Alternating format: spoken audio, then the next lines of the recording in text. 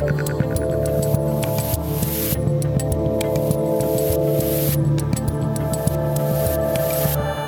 Dave Rubin, and it's time for another Rubin Report Friday panel extravaganza. We'll be focusing on burning books and mashing potato heads today. And joining me are author and journalist Nancy Rommelmann, host of the book club at PragerU and author of the upcoming book Speechless, Michael Knowles, and author of the occasionally banned book Irreversible Damage, Abigail Shrier. Guys, welcome to the Rubin Report. Great to be with you, Dave. Thanks for having us. All right, Thank you. Michael and Abigail, I've had you guys on the show before, so I want to just kick this off quickly with Nancy, just so she can intro herself to the good people if they don't know her. Nancy, can you give me a life recap in 45 seconds? 45 seconds. I am a journalist and an author. This trend of people getting rid of things they don't like or don't understand sort of by mobbing happened to me a couple of years ago when I had a podcast that some employees of my husband's former business didn't like, and they decided to sort of cancel him and me, weren't able to cancel me. I've been reporting all summer for Reason Magazine on the protests in Portland. That's been sort of unpopular, too, to talk about what's actually happening as opposed to what people want to believe to be happening. So I'm sort of always very popular. I think that kind of sums it up. And you had an incredible PragerU video about what happened to you. What's it called? Not How to Be Brave. It's How to Be a Dangerous Person. And what's interesting is, like, I really had never interfaced with Prager at all. Not exactly like the same politics so much. They were the nicest people. They were so understanding, and their fans, man, were amazing and still write to me. So I was happy to be there. I thought they did a great job trying to tell the story. So yeah, I think that's a funny thing for people like Abigail, for people like you, for people like me, that somehow you start talking about free speech. Next thing you know, all those crazy right-wing maniacs like Michael Knowles and Dennis Prager are saying, hey, you want to come over and talk to me? And then they don't hurt you and they don't poison you. No. It's very bizarre. But look, this has obviously been like a particularly crazy week. It seems like every week is nuts. But the Dr. Seuss thing this week, where the publisher announced they're no longer going to publish 6 of the books, and that's their right to do as a private company, obviously. But then suddenly places like eBay are saying they're not going to carry the books anymore, and now libraries are having very important meetings to decide whether they can have the books in stock, in the libraries or not. It seems like the crazy is just getting ramped up and ramped up. So first, I guess my first question would be this. As all of you have dealt with some version of cancel culture in your own lives and professional careers, are we even close to the end, or are we just still like smack dab in the middle of it? Abigail, your book got temporarily banned from Target, and then you were back on. Are you on today? Have you checked this morning? I'm back off. They deleted it once. Oh, yeah. After there was public outcry, in response to public outcry, they put it back on, and then they quietly deleted it again. So let me tell you, they're just getting started. And frankly, all the publishers, everybody's dependent on Amazon. You're talking about a company. It's not just a private company, a company that controls over 80% of the marketplace for books. So, they do what they like, and they can make books disappear. And that's what they're doing. So wait, you were kicked off Target because like one person was upset. Then there was an outcry to the outcry, so you got back on. But are you saying you're not in Target now, or you're not on Amazon? Done. It's gone. My book is gone from Target.com, even though it was selling very well. But you still are on Amazon, at least at the moment? For the moment. Yes, for the moment I'm on Amazon. Knowles, you wrote a book with no words. Your upcoming book, Speechless, is going to have a few more words, I presume. I don't have the advanced copy yet. But you're the type of guy that it would be very easy for them to just take out. You've said scary things in your day.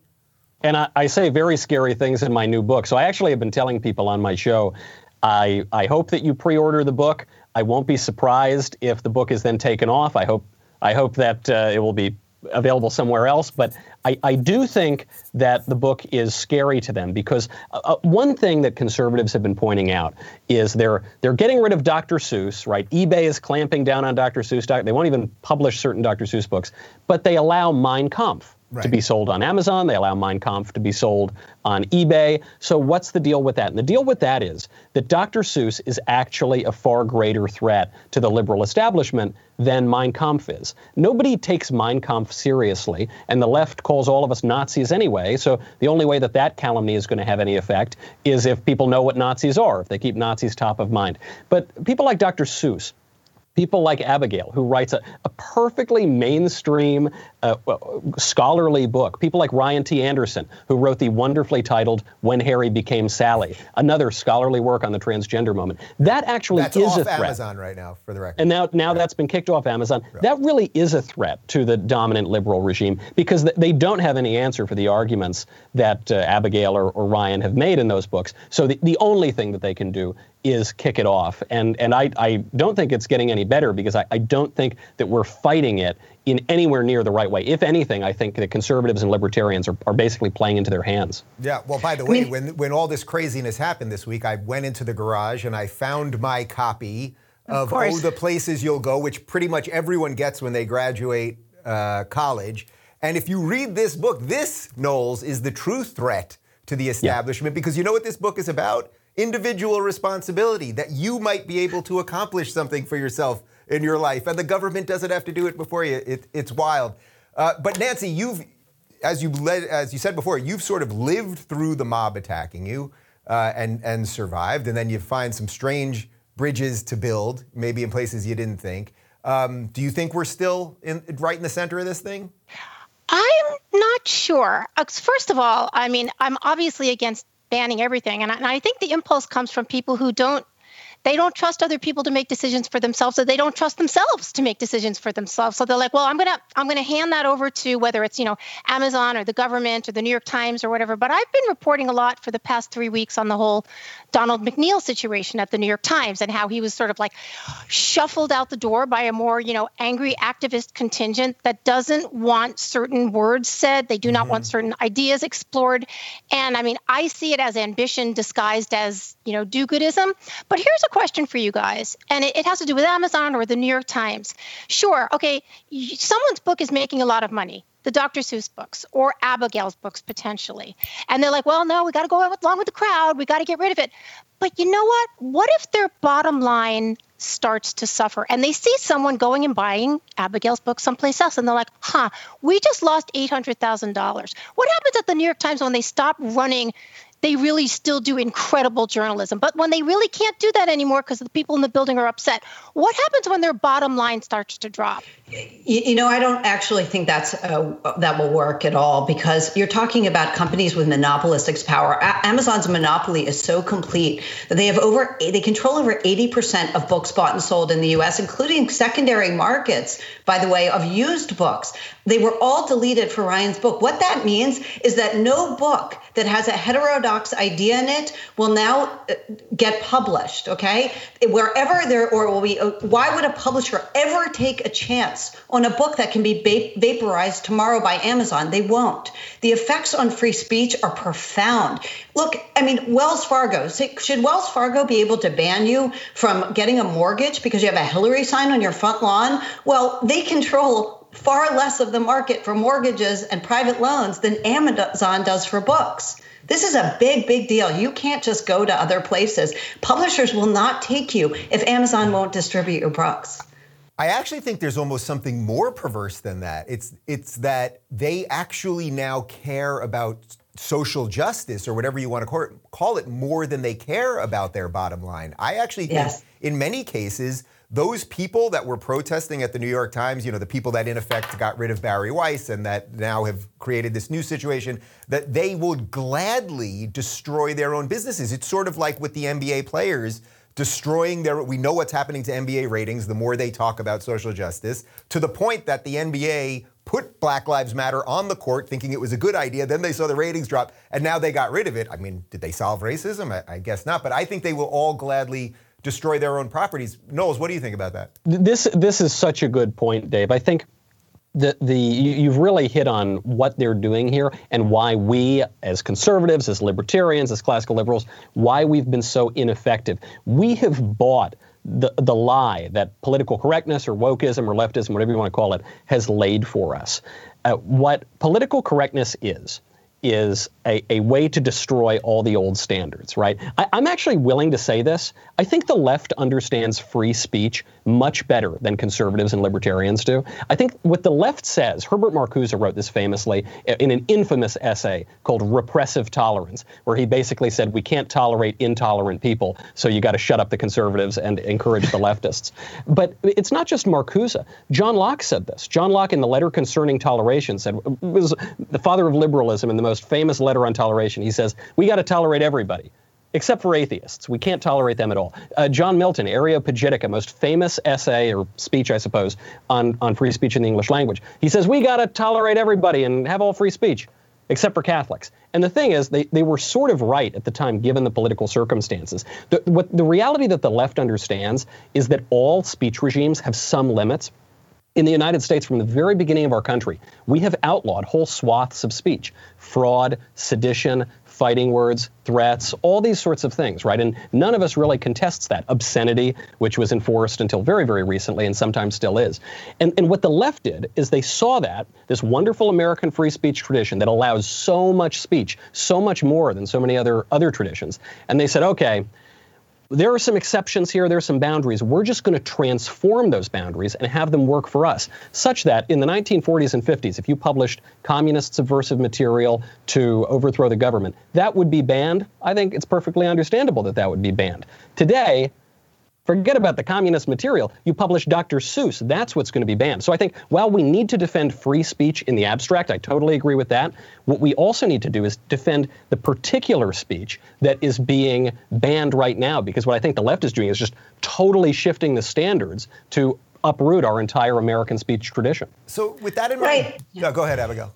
I was just going to say, I think it's important to note that this really isn't a right-left issue, to the extent that anybody who has ever had a heterodox idea can be banned right now. Mm-hmm. And everyone who's ever been wanted to be exposed. I mean, there are a lot of reasons to want to read Dr. Seuss, or Huck Finn, including just to understand what the world was like then. You don't need to agree with a book to read it. You just have to have an open mind and a curious mind. And your ideas are being banned right now. You won't be able to get access to them. Amazon is quietly shutting them down, in addition to controlling all the web services. I mean, they got rid of Parler for that reason. The vulnerability and the chilling effect of free speech that Amazon can have is profound. I don't understand why they don't want to allow history to exist. Okay, let's say you're skiing and you do something really stupid on the ski slope and you fly off and you hit your head. Well, the next time you go skiing, you're going to say, maybe I'm not going to do that. That wasn't a great idea. I mean, what do they say about the Holocaust? Never forget, right? Never forget. Do not scrub over history. It's a bad idea. I mean, we all know, let the bad ideas lose, let the good ideas win. I know I'm the continual optimist, but as we were talking before we went on, yes, things are pretty awful with, Amazon scrubbing things and with not being able to get ideas across. I still believe that people are going to create new ways for us to tell stories. And we've seen Dave do this, and we've seen this on other platforms. They don't have hegemony now, and we may feel sort of, constricted by what's going on now. But I just think if you keep insisting on putting good work into the world, it will reach where it wants to go. Yeah, well, you guys know my feelings on that. Like, human ingenuity is always the one thing that will save us. And that's also why I've kind of been against regulation, because to me, if you regulate these things, you just calcify them forever. But Michael, can you address Nancy's point there? Because we did the PragerU Book Club. We did 1984 together. And what she's talking about there is the memory hole. Why do they actually memory hole things? And I think there is a specific reason for it. Well, because if you control the past, you control the future. That's the first part of it. And it goes so much deeper. I notice the left always gets very angry when the right invokes 1984. And they'll say, well, George Orwell was a democratic socialist, which is sort of true. But also George Orwell's definition of that was very different than we might define it as now. But the parallels are so striking. The erasure of history. Orwell writes at length about that process. New speak, which we might call political correctness, this total changing of the language to change our minds. And then most notably, and I think this actually ties in especially to what Abigail writes about, is double think. Orwell writes that the Big Brother regime relies, perhaps most of all, on doublethink, this idea that the citizens need to hold contradictory ideas in their head at the same time. Because if you have to hold those contradictory ideas, you totally lose your ability and your willingness to reason and to fight back. And so this is why I think that the left is pushing feminism on the one hand and transgenderism on the other. Those two ideas obviously undercut one another, but it doesn't really matter because the point of this entire regime is not to put forth a substantive, positive left-wing vision. It's just to destroy all the old history, all the old standards, all the old ideas, and all our old way of life. So Abigail, do you think that even though your book obviously did incredibly well, despite dealing with some of this censorship stuff, do you think that that complicates a publishing house from picking you up for the next book? Because it's just like these ideas are in the system now. They tried to, I had Jordan's book on my table right before we started, but they tried to stop Jordan Peterson's newest book, which came out this week, even though 12 Rules for Life sold something like 6 million copies and basically kept everyone at Penguin Random House, which is my publisher, by the way, it kept pretty much everyone there employed, and they tried to stop, some employees tried to stop the second book. I think that they are absolutely, they don't care about how well a book is selling because my book sold incredibly well. I mean, I've got over 2,400 reviews of my book on Amazon. People love the book, but they won't be able to get it if Amazon disappears it. And anybody who is, every publisher is subject to Amazon. It's a big deal. And we're going to see people, not expressing themselves if YouTube could drop them, not interviewing people that YouTube might disappear their channel. I mean, this is, the effects are profound, and we're all reliant on these big techs. I mean, they are dominant utilities, and they're shutting off the power. So Nancy, you want people to be dangerous. What can they do? Forget us. Forget somewhat public people that are public, that are authors and YouTubers and the rest of it. What can the average guy do that owns a shop or owns a coffee shop, whatever it might be? Think for themselves. Oh, but besides that, I will say, having covered the protests in Portland, and if you guys read Reason Magazine, I got a big piece in the May issue.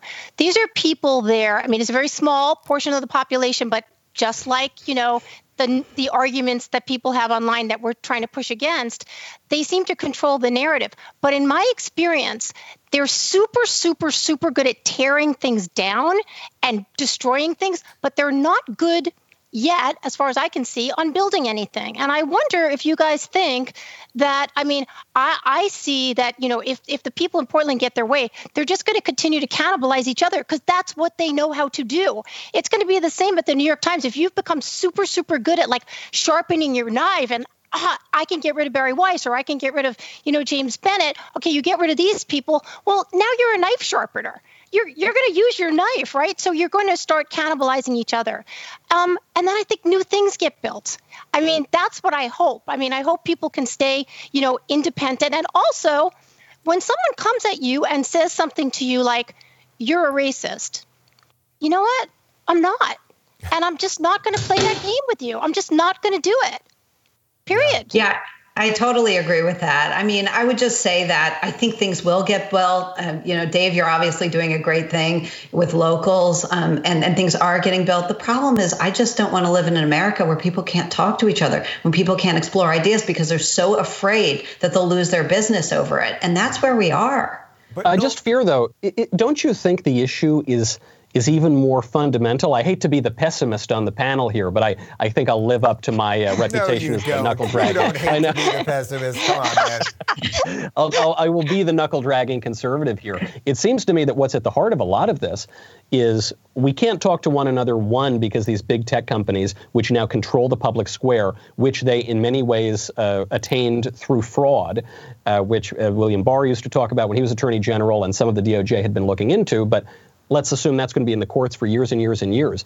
Part of it is this technical problem that big tech shuts us up, and therefore, in a republic where politics is speech, the way we govern ourselves is by talking to one another and persuading one another, therefore they have all this political power. But the other problem is we don't speak the same language. The issue of political correctness and wokeism is they totally changed the language. I can no longer pronounce the word woman or Latino because there are all these sorts of consonants in there now that I don't even know how to pronounce. And this gets to the transgender issue. If I'm having a conversation with somebody and I refer to Caitlyn Jenner as he and my friend refers to Caitlyn Jenner as she, we are speaking different languages. We have fundamentally different views of the world. We are, I don't even know how we can communicate anymore, because if symbols don't refer to objective reality, if we're undermining objective reality itself, if we can't say this is good and this is bad and this is right and this is wrong, there's no way to communicate. And so, of course, they're going to control the language. And frankly, I think that was the plan all along. I have to kick that to Abigail, because I was about a year ago, I think maybe I told you this when I interviewed you, Abigail. I was at a dinner with a friend of mine who's,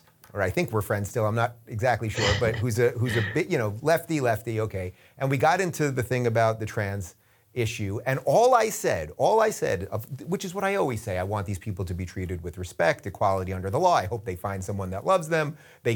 As adults, they should be allowed to identify however they want, transition, whatever they want to do. All I said is there's a biological difference between men and women, and male and female, and we should just be able to acknowledge that. And it just derailed from there, and to the point where about 10 minutes in, he said, "You don't understand quantum physics."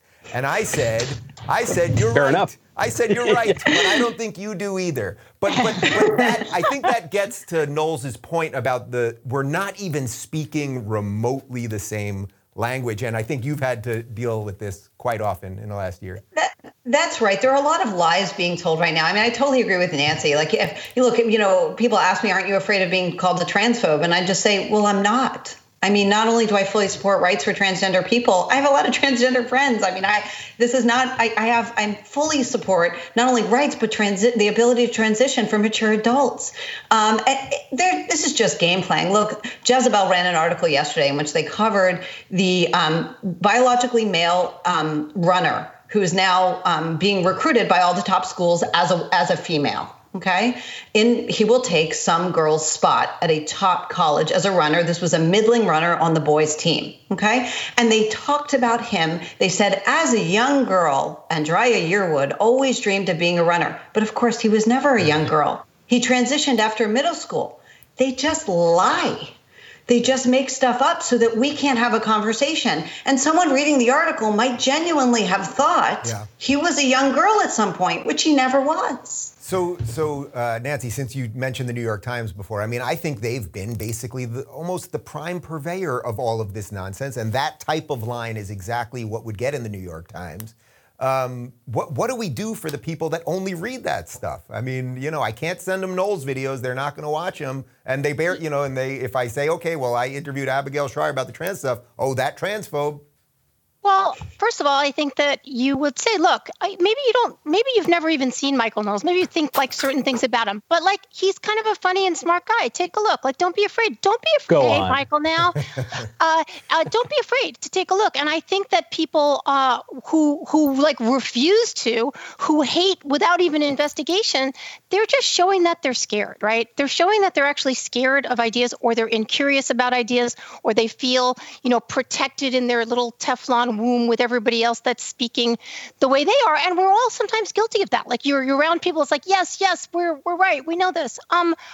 I think that the New York Times, if they continue to only run, and let me say, the New York Times still does some of the most incredible journalism around because they have the resources to.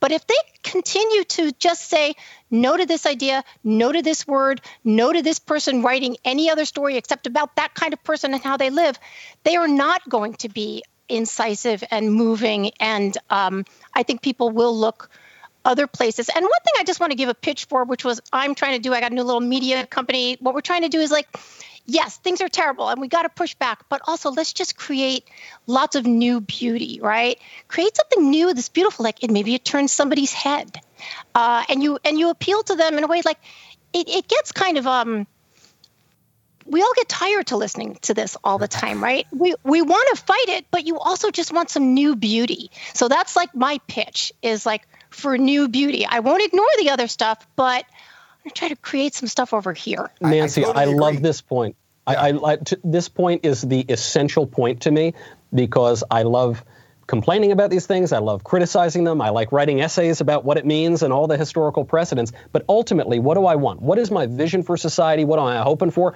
I want good, true, beautiful societies. That's what I want.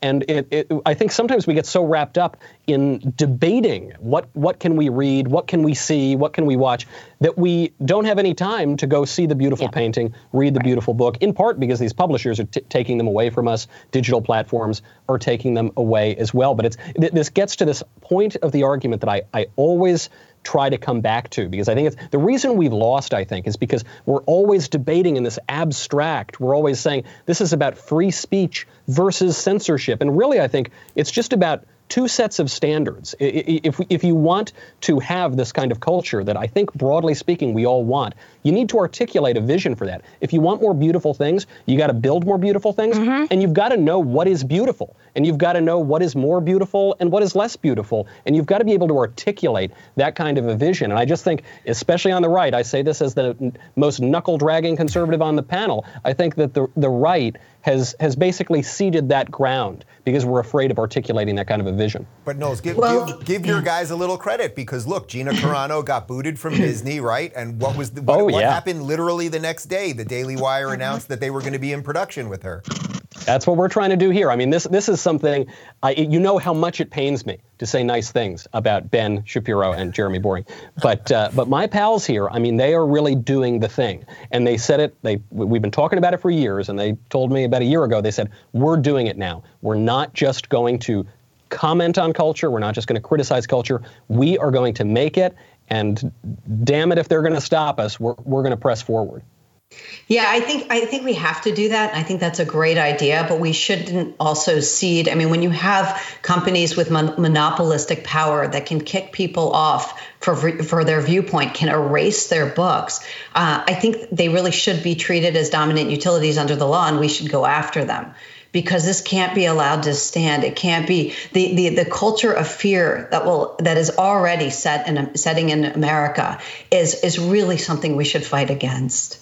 I wonder, do you guys think that perhaps the hysteria or the overcorrection or yes, we're taking out Dr. Seuss, it's not just that they're taking out Dr. Seuss. They're going for books from literally 1937, 1941, 1947. It's like, we're so tolerant in 2021 that we take out books 100 years ago in the name of tolerance. But do you guys think that the overcorrection might get some of the average people to wake up? Like, I think the average person doesn't have a problem with Mr. Potato Head. I don't think the average person has a problem with Aunt Jemima, and I don't think the average person has a problem with Dr. Seuss or Uncle Ben or the litany of things that I could rattle off the top of my head right now. Nancy, what do you think?